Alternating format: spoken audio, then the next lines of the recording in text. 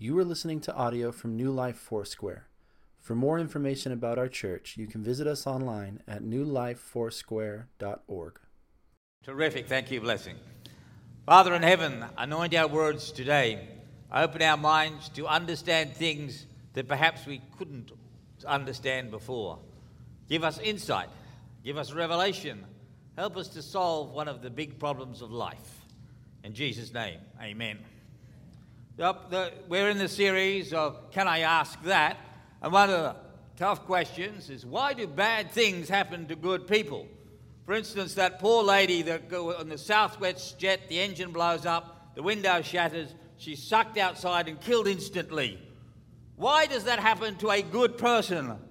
She's a lovely person, great husband, wonderful kids. Why would that happen? Why did God allow that? Right? Why do all these bad things happen in our world if God is all good, if God is all-knowing, if God is all-powerful? Why do bad things happen to you, to I, and to our families? There are a lot of bad things that happen in our lifetime. Random violence, war, murder, abortion, genocide, racism, the Holocaust, which meant 6 million Jews were killed by cruel people, senseless tragedy and accidents, natural disasters, poverty, cancer, disability, cruelty, crime and treachery, disintegrating cultures, broken families, and the list goes on.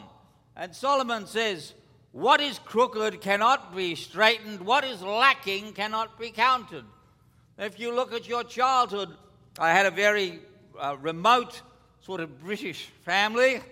Was no affection. I was never told that I was loved. It was a disciplinarian thing like the ones in the movies. Father at one head of the table, mother at the other, and straight backs and all that. And it was awful. The lacks in my childhood, the lack of love, the lack of care. They never cared if I was hurt or not. I just had to have a stiff upper lip. And we can all look at some part of our life and say, I lacked this. I lacked that. It's not fair. Why did I have to go through this, or why did my family have to go through this? What is crooked cannot be straightened. Look at American politics, Australian politics, Filipino politics, anywhere politics. It's crooked. You straighten it out and it bends back again. You arrest 3 or 4 people and the next people are just as crooked as the ones that got arrested. And around we go in this world. So, when bad things happen, let's look at the wrong answer before we look at the right answer. There was some present at that very time who told him, that's Jesus, about the Galileans whose blood Pilate had mingled with their sacrifices. And he answered them, do you think that these Galileans were worse sinners than all the other Galileans because they suffered in this way? No, I tell you, but unless you repent, you will all likewise perish. Or those 18 on whom the tower in Siloam fell and killed them, do you think they were worse offenders than all the others who lived in Jerusalem? No, I tell you, but unless you repent, you will all likewise perish. So the lady who was sucked out of the plane was not a worse sinner than anyone else on that aircraft. She was just a normal person. And yet this tragedy happened. It's not as a result of your sin that bad things happen to you unless it's a direct result of the sin. But it's not in some abstract sense. Obviously, if you get drunk and have a hangover, that is the direct result of your sin. But things like accidents, they are not happening because you did something wrong in this life or a past life, or your grandfather or grandmother did something wrong. It is not because you have been singled out for punishment by the universe. All of us are sinners. All of us will go to hell unless we repent. And then we will perish. But in this room, the vast majority of you have repented. The judgment of God has passed off you. You have gone from death to life, and yet still bad things happen. So that's the wrong explanation. The wrong explanation is it happened to you because you're a bad person. Hello? Okay. Here's some big reasons. Firstly, the fall. We live in a world that is fallen because of the sin of Adam and Eve and the consequent sins of multiple generations of human beings. We have created a world through our sin which is dysfunctional, which is spiritually broken, which is alienated from God and all his goodness. Also, as part of that, we belong to a thing called the present evil age. The age we are in now, before the return of Christ, is called the present evil age. It's dominated by powers and principalities in the heavenly realm, by Satan, by all these demons that govern nations and govern cultures and govern villages and cities and are responsible for the great sins of our age. We are in an evil age that naturally goes wrong. We are not in a good age of where everyone is blessed and happy. Yes, that sometimes happens. Sometimes life improves, and that is terrific. We've seen great improvements in the human condition in the last 200 years. In the last 200 years, we have gone from 90% of people living in absolute poverty to 10% of the world living in absolute poverty. If you go back 200 years ago, 95% of people were farm labourers. And so the world has got better, but still the nature of the age, unless we get a revival or something like that, it's a present evil age. The third reason is God is patient with sinners. We say, why doesn't God zap that particular politician that we dislike?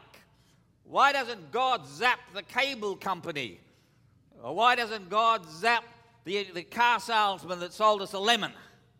Why aren't these people that annoy us, the people that cut me off on the freeway, why aren't they immediately zapped by a lightning bolt after they cut me off on the freeway and all the other things? Because God is patient with sinners. Let's look at Romans 2, verses 4 and 5 for a moment. The book of Romans. Okay, Romans 2, 4 and 5. Or do you despise the riches of his goodness, forbearance, and long-suffering, not knowing that the goodness of God leads you to repentance? But in accordance with your hardness and your penitent heart, you are treasuring up for yourself wrath in the day of wrath and revelation in the righteous indignation of God.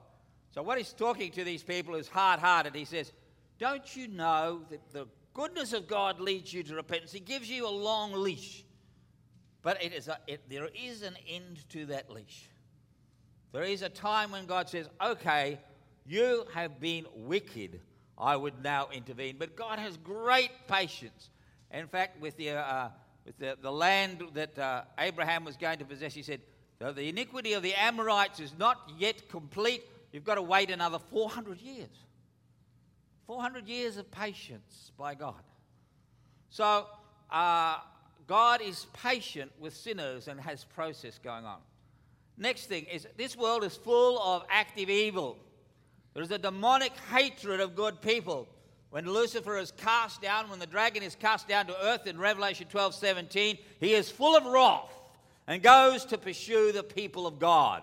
He comes down angry at the earth. The demons, the devil, does not like the preaching of the gospel. The devil does not like people living holy lives.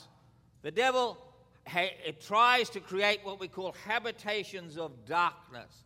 Psalm 74, verse 20. And this explains a lot of things, especially if you've traveled around the world. Psalm 74, verse 20. Have respect to the covenant, for the dark places of the earth are full of the haunts of cruelty. The dark places of the earth are full of the haunts of cruelty. And I remember going to Gawi village, a village noted for its sorcery and noted for its insanity in Papua New Guinea. I went there and everyone in the village practically was naked and crazy and insane. It was violent and disturbed. 500 people or so completely out of their mind with demonic activity. I went there to preach the gospel, and the Papua New Guinea pastors who paddled the canoe that took me to this village were terrified of going there. But we went there to preach the gospel. It was dark. It was scary. It was like walking into a horror movie. And this was a place in which terrible things happened.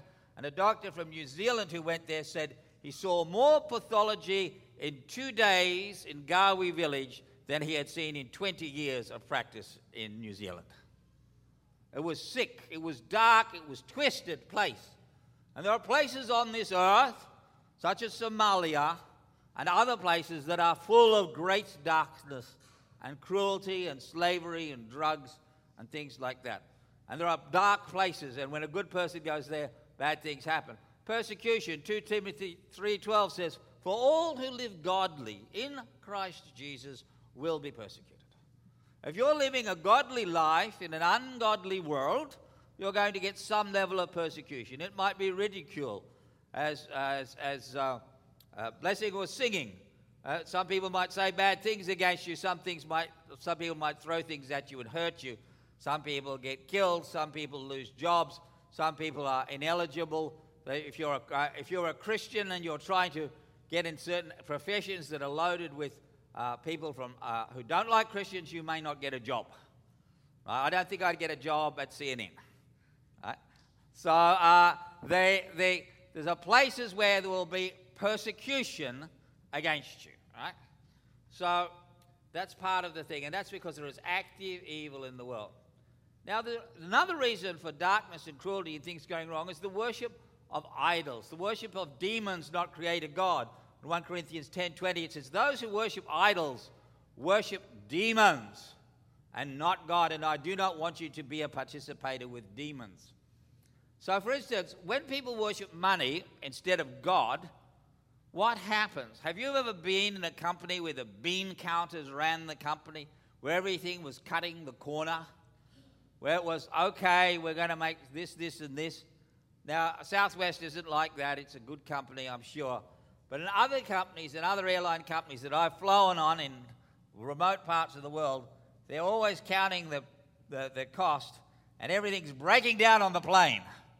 And you're lucky to get there, because people are worshipping money rather than God, and there's shortcuts. And we see this. There was 2 earthquakes, one in Haiti and one in Christchurch, and they happened in the same week. And they were both magnitudes about the same. Haiti was 7.0 and Christchurch was 7.1. And in Haiti, thousands of people died, and the buildings fell over, and there was death and havoc, and the island is wiped out to this day. In Christchurch, it shook, and the buildings cracked, but no one died, because people were thorough, and they did the work well, and they built the buildings properly. And the same thing, 2 different places. One where there was a worship of idols, one where there was no thought to the workmanship, one where there was shortcut, and people died. Another place where things were done properly and professionally, people lived. Right? And Christchurch is a very godly city, hence the name. So there is a difference. In one place, bad things happen to good people. The other place, no bad things happen to good people, because of good engineering. I'll come back to that later. So when we worship lust, not love, the relationships get twisted, and all sorts of bad things happen. When we worship culture, not Christ, other things happen that are bad. Worshipping ego and vanity, so there's clashes and strife and contention instead of the truth. When we put all the idol worship together, you get cruel, just self-justifying systems of oppression and iniquity known as structural evil. There's a structure in the place that creates evil around it, and you can't get out of that structure. For instance, in some countries, the police are corrupt, and they will pull you over and say, "You were speeding, give me this chunk of money and you'll get out of your fine." And everyone does it. That is structural evil. My wife and I lived for a couple of years down the road from a certain policeman whose salary would have been probably $200 a month. But he had 3 big black expeditions. He had huge parties every night. He'd block off the street to have all these celebrations. Where did he get this money from? Structural evil. Right? He got it from corruption. And these systems just keep on going. And it becomes normal to be that way. In some cultures, rape is normal. It's a structural evil that's part of that culture. And when these systems come, bad things happen and keep on happening. Human free will. God created us free, and we can make decisions, and we can make bad decisions. We have the decision to love or to hate. We can forgive someone, or we can continue to hate them. We have the thing to be generous or to be selfish when we come across someone in need, to be patient or to be harsh with our children, to do good or to commit evil, to be kind or to be cruel, to give what is needed or to withhold it, like the rich man did with the guy at his gate. Lazarus is at his gate. Every day the rich man goes past clothed in purple, and he withholds the good that he had and ends up in the lake of fire. And his human free will made that vulnerable person's life a misery.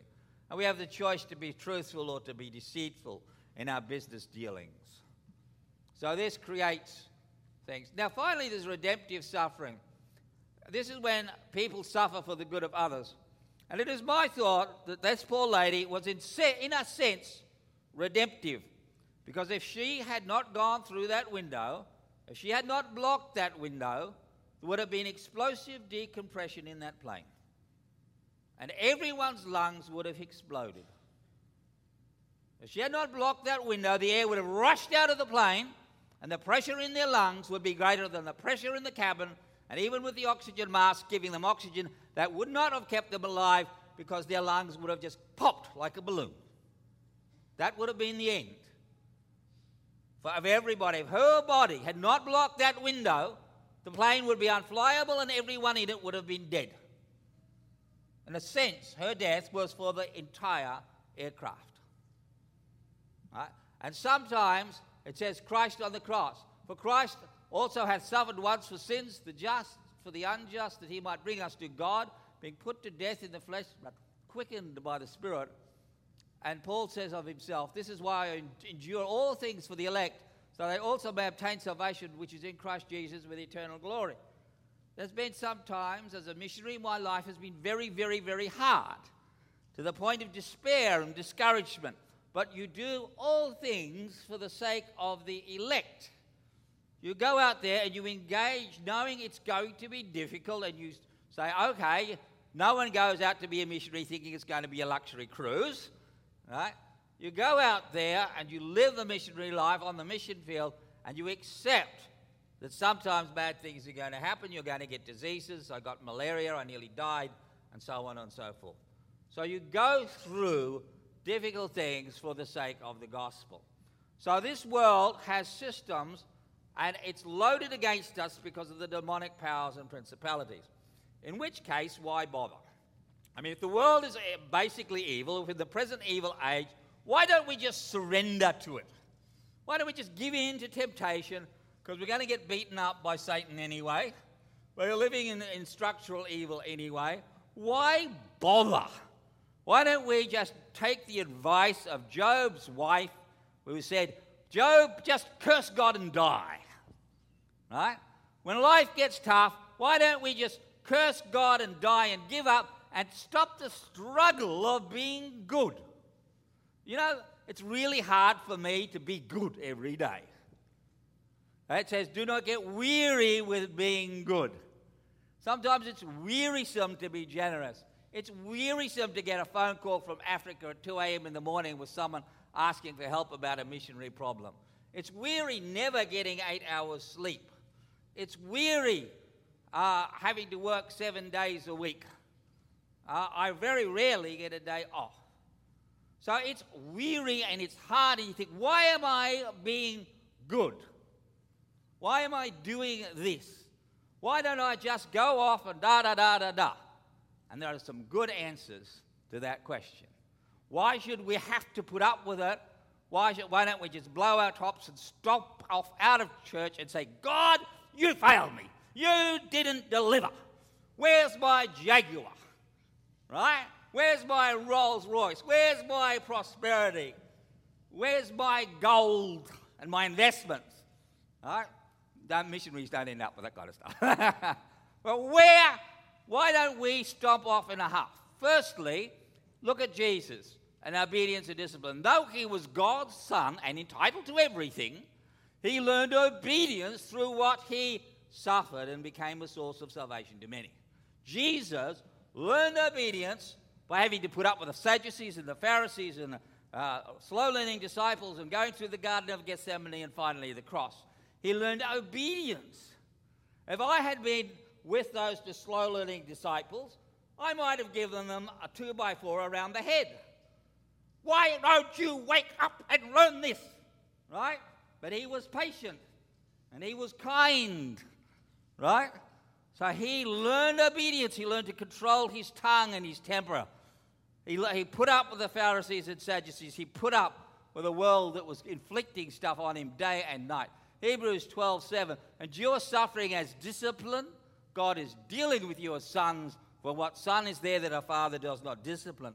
So if you have an impatient nature, guess what's going to happen? God's going to put delay after delay after delay in front of you as discipline. And you're going to blow up, and you're going to blow up, and you're going to blow up until you finally realize that blowing up does you no good. You accept the discipline, you calm down, and you learn to put up with delays. God will cause you the suffering you need in order to grow up. Growing up is terrible. I would like to be permanently 10 years old. I think most men would like to be permanently 10 years old. Right? This is our natural age. Having to grow up and be responsible and pay bills and be mature and be in control of our emotions, this is difficult. And God forces us to grow up through suffering, and as we master the various challenges of life, through the discipline of God, we become mature. Growth in grace. Not only that, but we also rejoice in our afflictions, because we know that affliction produces endurance, endurance, proven character, and proven character produces hope. This hope will not disappoint us because God's love has been poured out in our hearts, where the Holy Spirit was given to us. So Paul would rejoice in his tribulations because he knew that God had ordered those struggles for his self-improvement. That he would become stronger, he would become more enduring, and God will not give you more than you can handle. Okay, glory and reward. Therefore we do not give up.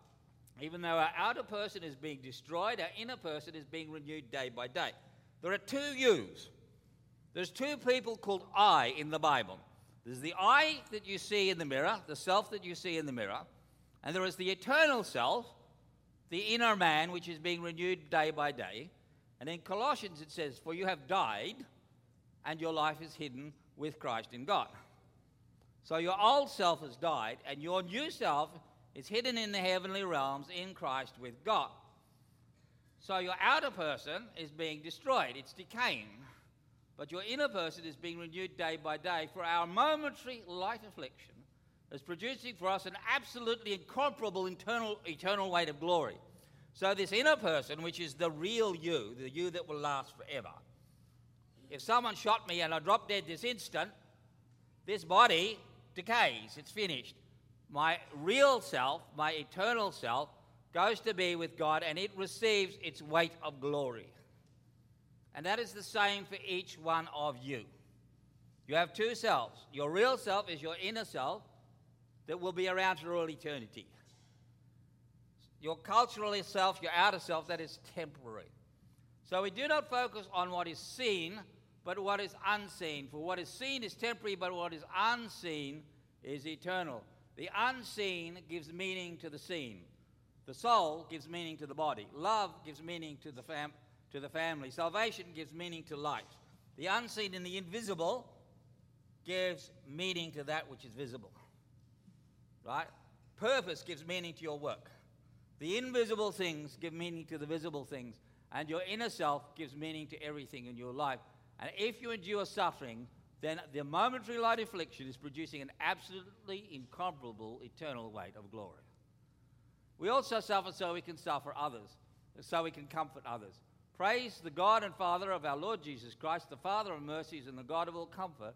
He comforts us in all our afflictions so that we may be able to comfort those who are in any kind of affliction through the comfort we ourselves receive from God. So people who have been through drug addiction and through all those things are really good at comforting other people coming out of drug addiction. People who've been through a family breakdown are good at comforting other people who've been through a family breakdown. People who've been through stress and burnout are good at comforting people who've been through stress and burnout. God needs you to be a comforter. He needs you to be a point of grace in the world. God has not called you to live in a stainless steel cylinder of perfection where you have everything just so and you don't comfort everyone because you're all right, and you don't need to comfort anyone because your little world is just so and just perfect. Now, there's a part of me that would love to live in the stainless steel cylinder of perfection. All polished, all neat, all nice, but my life's not like that. My life is an earthen vessel, chipped and broken, and hopefully full of the grace of God that He has deposited in me. And so with you. You are afflicted so that you may comfort others with the grace of God. Okay, how do we cope as a Christian? How do we put up with suffering? Firstly, the Holy Spirit is your comforter given from God, and He pours the love of God out in your heart. Next, the anointing breaks the yoke. When you're in great affliction, when you're in a point of pain where you feel your heart and your soul and your mind can no longer cope with the unfairness of all, get someone who is anointed to pray with you for a good long period of time, like 20 minutes, 30 minutes, or an hour. Go and say, I need extended prayer from a group of friends, say at your Bible study or something like that. And as the anointing of God, God's Spirit speaks to your spirit, and as people pray for you, it will break off the depression. It will break off the anxiety. God will come through and speak to you. God will turn up, and your perspective will shift and change. The yoke of misery upon you will break as people spend extended time. It's not a 1-minute prayer. It's a time of soaking prayer over you will break the yoke, and you'll come out of that able to see your way through the forest. It says the presence of God in the midst of suffering is redemptive. That's what happens to Job at the end of the book. He's gone through this terrible suffering, and God turns up, and Job says, okay, even though you're disciplining me, I put my hand over my mouth and I repent, and God's presence redeems Job's suffering. Faith and hope.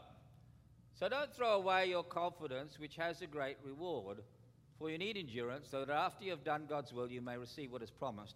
As we are coping with suffering, we need to keep our faith. We need to keep up our hope. We need to keep up our optimism. Now, one of the temptations of going through bad times is to go out and hang out with people who are grumbling, to hang out with negative people. Misery loves company. So you go and hang out with some other miserable people, and you complain about the church, and you complain about the pastors, and you complain about God, and you complain about some difficulties in the Bible, and you sit there negatively. Oh, well, God disappointed me, right? And the other person said, yeah, He disappointed me too. And you all comfort one another in your unbelief. That is not how you survive suffering. You survive suffering by going to someone who is full of faith and hope and saying, Pastor, help me get my head straight. Pastor, I want some faith. I want some hope. I want to be positive in the midst of the negative. Right? So you would find people like Esther, and she had Uncle Mordecai, and Haman's just about to kill all the Jews. And it's really nasty and it's really high pressure. And Mordecai says, Esther, you're all married to the king for this time. You get on with this. Stop being a sulky little girl and get this fixed and solved. He doesn't let her sit in a puddle of misery. He makes her use her faith and her hope, so she fasts for 3 days and approaches the king, and the problem is solved. Right? When we have faith and hope, we can act, we can find solutions in the midst of our perplexity. And it says in Romans 8:18, for I consider the sufferings of this present time are not worth comparing with the glory that is going to be revealed to us. Keep an eternal perspective. Keep your eyes on heaven.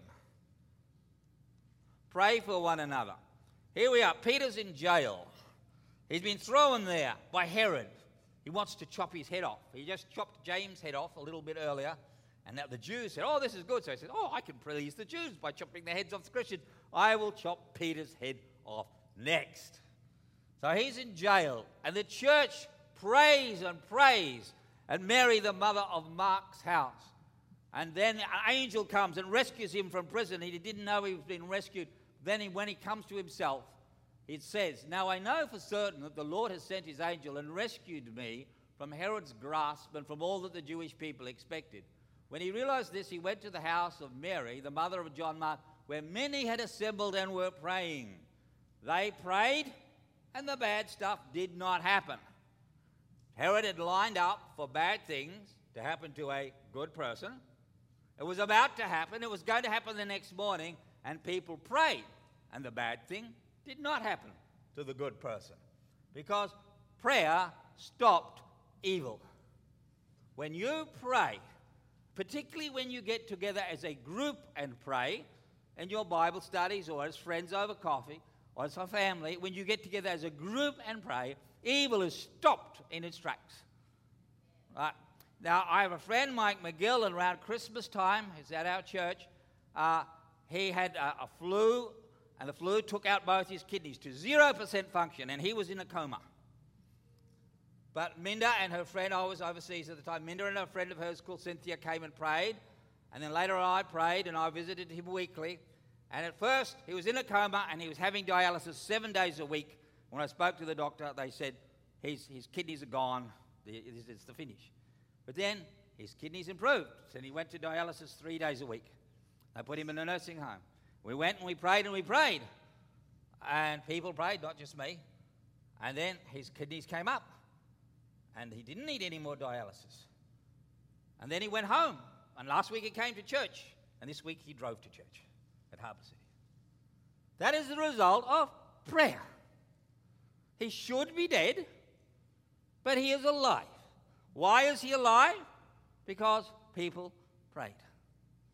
Right? So that when you pray, you can roll back evil. Now love one another. This is how we have come to know love. He laid down his life for us. We should also lay down our lives for our brothers. If anyone has this world's goods and sees his brother in need but closes his eyes to his need, how can God's love reside in him? Little children, we must not love with word or speech, but with truth and action. I was once going through a very, very, very dark time in my life.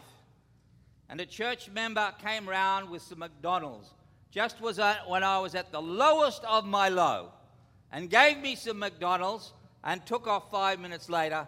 But it gave me hope in the midst of my absolute darkness. When we experience kindness, when we experience grace, when people go out of their way to think of you and love you in the midst of your pain, then the bad that has happened to the good does not seem so bad.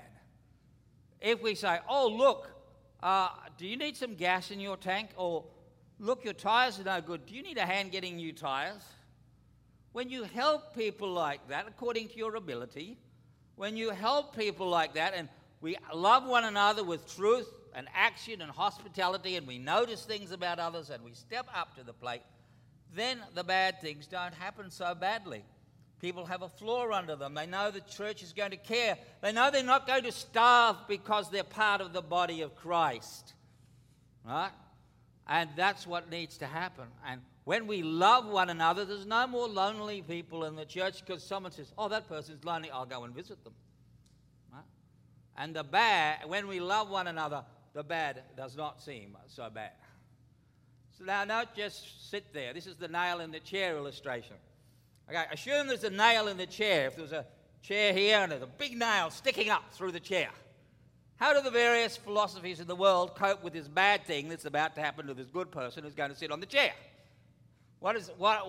Let's have a look. Fatalism. I was destined to sit on the nail. Maktub, that's it. The nail was put there. I sat on it. That is my fate, to sit on the nail. That seems rather stupid. Karma. I did something wrong to deserve it. My grandfather or father did something wrong, so I sat on the nail. Guilt. My suffering atones to my sin, so I will sit on this nail, and I will suffer, and I will suffer, and I will suffer, and then my sin will be paid for because I sat on the bed of nails. No, that's not a good answer. Hinduism, the nail is just part of the illusion. The whole universe is an illusion called Maya. The nail is an illusion. My body is an illusion, so sitting on the nail does not matter. Monism, the nail and I are now one. Everything is one because I sat on the nail.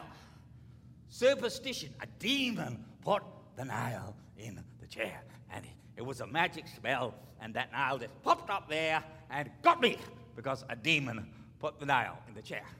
The New Age, I manifested the nail by being negative, and I know a person who thinks that way, and she's constantly getting scammed, and she says, how did I manifest that scam? How did she manifest it? Because she's trying to be positive. Christianity says just remove the nail. Christianity is the religion of fixing things. When Jesus came up to a leper, he fixed the leper. When he came up to a person who's dead, he resurrected the dead person. Christianity pulls out the nail and fixes the problem. And when you look at the Human Development Index, 9 of the top 10 nations are Protestant-based. They have the Protestant work ethic.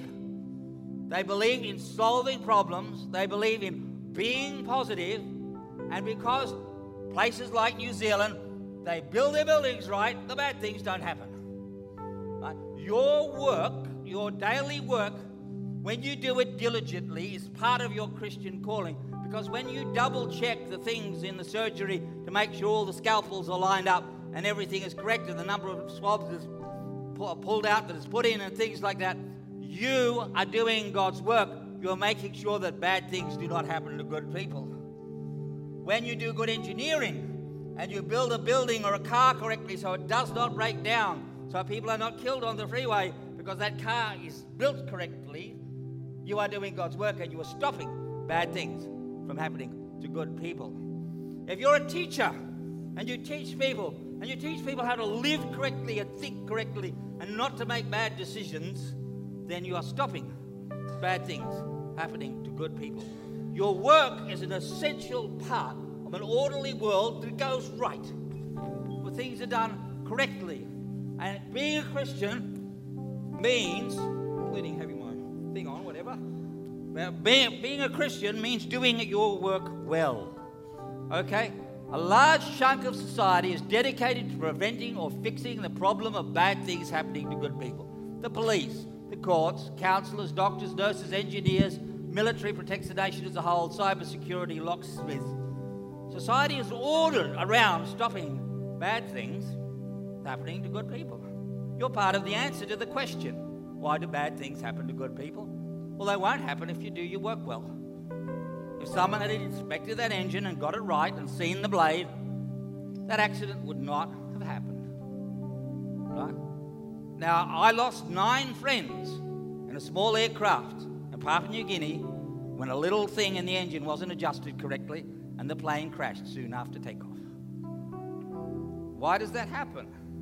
Someone didn't do their work correctly. They didn't intend that to happen. But when you do your work correctly, bad things stop happening to good people. When you pray, when you love, when you walk in the commandments of Jesus, bad things don't happen to good people. You're part of the answer. And I want you to encourage you that. We're going to pray together. Stand up, we're going to pray a prayer together. Or I'll pray it for you, really. Heavenly Father, we are pilgrims and strangers upon the earth. And our time is... What's happened there? Hello? Can we get the prayer back? Heavenly Father, we are pilgrims and strangers upon the earth, and our time is short, and our days are few and full of struggle. Send your Spirit and increase our faith, strengthen our abilities to love, and fill our hearts with hope, so that we do not become bitter and unbelieving, but rather behold your glory and become like Christ. Receive the blessing of the Lord. Receive the safety of the Lord. Receive God's guarding you through his holy angels. I pray that everyone here is healed. I pray that everyone here is kept safe. I pray that everyone here is blessed and kept in the grace of God. And I pray, Lord, that you may make us agents of comfort in this world, agents of love, faith, grace, and prayer, so this world becomes a better place because we lived in it. In Jesus' name, amen.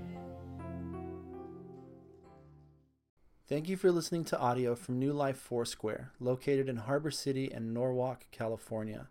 Feel free to make copies of this audio to share with others, but please do not charge for those copies or change the content in any way without permission. For more information, you can visit us online at newlifefoursquare.org.